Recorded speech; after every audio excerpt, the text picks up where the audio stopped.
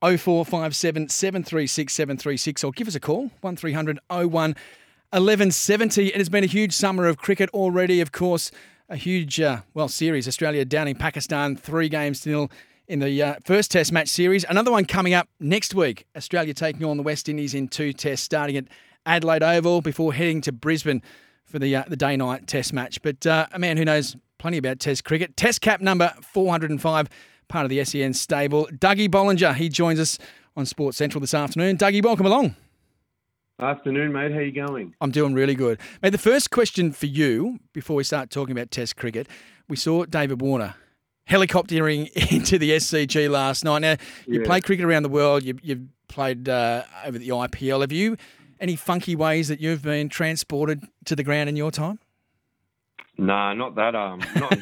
Not that passionately. No, I've never been able to catch a helicopter, but it shows how important the game is to him, and I commend him on coming down for the game, especially with his brother's wedding. Yeah, I think he's done a really good thing for the Thunder.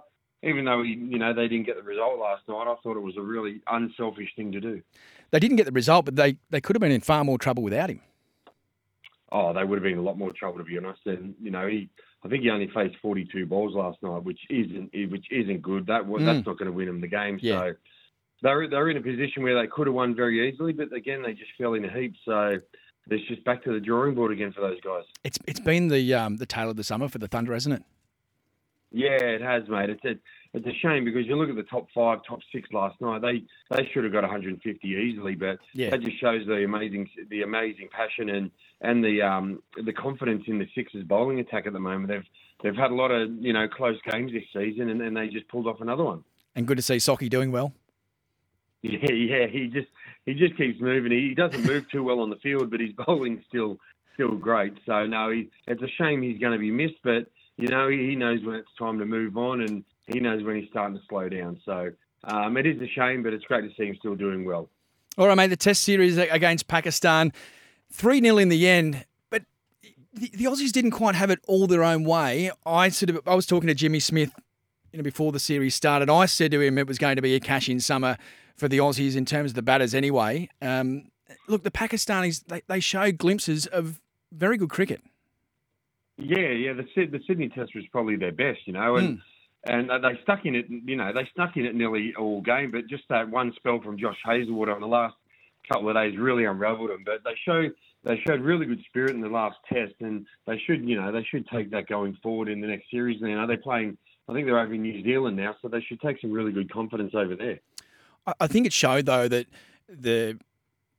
with this Australian team, they just never let up, do they? They put that pressure on. Yeah, sorry, go, mate. Yeah, 100%, mate. Yeah, the best part about it, a lot of the guys have been together for a long time, and that really shows in situations, in good and bad situations, that you can come out, back your team, back your teammates, and you can pull off a really good win. So those guys are in a great rare form, and it's going to be interesting, the West Indies series coming up. Yeah, and with the Pakistanis as well, there were times where in and over they'd come up with 4 outstanding deliveries, then it'd be a half volley outside and off stump or a wide that would just release the pressure every time and let the Aussies get away with it. And as you said, you can't do that to an Australian team of that quality. No, especially when you've got hungry batsmen like that, and especially someone like Steve Smith, I reckon, who got pretty unlucky through the whole series. He's just hungry for runs, so. Mate, they toiled well, but they're just missing that, real tear-away fast bowler that Pakistan have always had. Let's have a look at this series, and we said off the top, probably the biggest question in Australian cricket got answered this week with who was going to open. Steve Smith is the man. Cam Green comes into 4. What are your thoughts on that move? And then I suppose the moving or not going with one of the former Shield players. Oh, mate, I think it's hard to say. I'd love to know what they're thinking, but they probably want Green in just for that extra few overs of bowling, and if they've got someone like Steve Smith who can open the batting, and I think he'll be pretty good at it. They're just trying a different tactic, so it's not the worst series. It's not the worst 2 tests to try it against the West Indies, but they do love Cameron Green, sorry, and he bats into 4, so he's got an opportunity there he can take.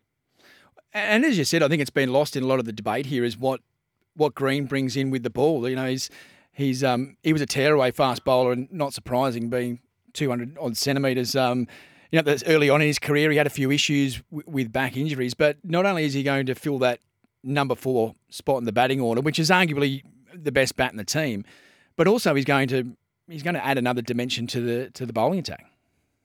Yeah, absolutely. And, he can bowl 140 plus, and those, 12 to 16 overs he can bowl in a test match really, really helps. It takes a lot of pressure off Cummins, Hazelwood and Stark. And to be honest, him batting 4, that's going to be a brand new opportunity, because I think he's used to batting 5 and 6, where sometimes when you're batting 4, you can really get that newer ball if things go wrong. So it's a really good time for him to come in and really stamp his spot on the Aussie team going forward. So he's got a great opportunity now, and just see what happens, especially after a couple of injuries and a little bit of lower form. So he's got a great time for him just to get stuck in. And if he starts batting, never give his bat away. And with Steve Smith at the top of the order as well, I think we saw maybe in the first innings down in Melbourne, he scored a 50 off 50 come off 153 deliveries or something like that, which shows that, he can play every shot in the book, but he also knows how to grind out an innings if need be. Yeah, absolutely. And that's why they call it Test cricket. You got to sum up the situations and times of the game where you've really got to pull the trigger, or you really just got to take your ego out of the situation and bat for your team. So yeah, it's good when you've got players like that just really know when to turn it on and can really switch it off. Most importantly, Michael Vaughan, the former English captain, said that Pat Cummins could be the best since Bradman if he keeps going on this trajectory as the elite fast bowler and captain. Do you agree with his comments, and have you been impressed with have you been impressed with what Paddy's done in the more recent times? Oh, mate, Don Bradman's done pretty well. He wasn't a bad player, was he? But I don't know. It's hard to say. I'd be thinking more, he could be up there with someone like a Jacques Callis. Yeah. Genuine all-rounder, played a lot of games. But no, Pat's just on his own path at the moment. He looks really relaxed. He looks like he's enjoying his cricket, and he's getting support from the whole team. And I think sometimes when you get, when you're away 9-10 months of the year, that can kind of get lost because you're away. You're around so many bodies every time of the year. You're tired. You're frustrated. You're away from your family and home, your golf clubs. You can kind of feel that void. So no, it's good that he's enjoying it and he's enjoying his cricket.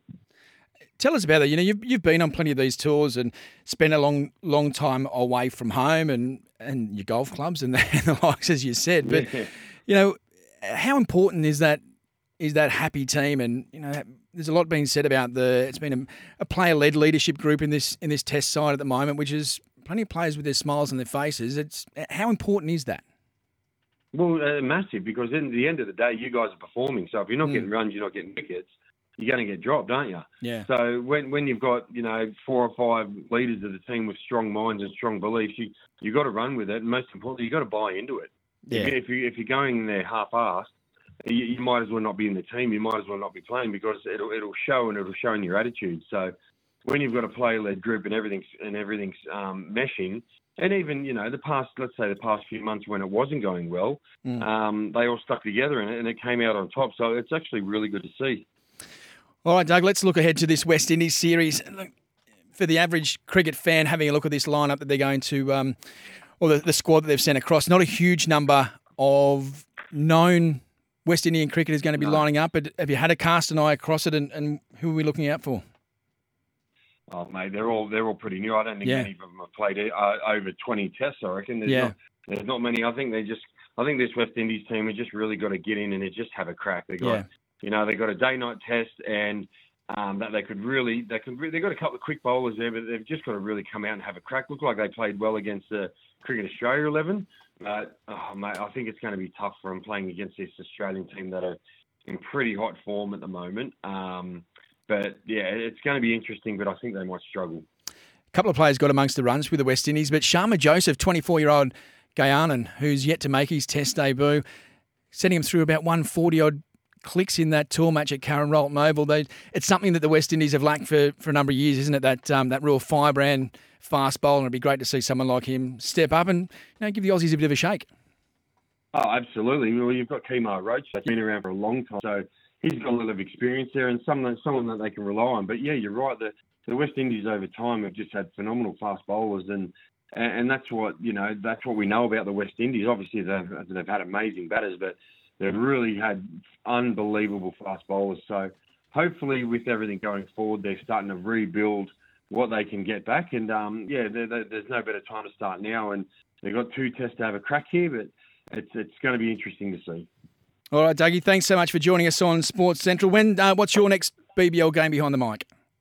I think it's next week. So yeah, it's been a lot of fun. It's been good to see the Sixers and Thunder, but it's been the crowds have been fantastic. Yeah. And it was good to see 42,000 last night at the SCG. It was unbelievable. But hopefully a home final for the Sixers. I can get there and talk a bit of rubbish on the radio. Sounds great. Thanks so much, Doug Bollinger, joining us to talk some Test cricket.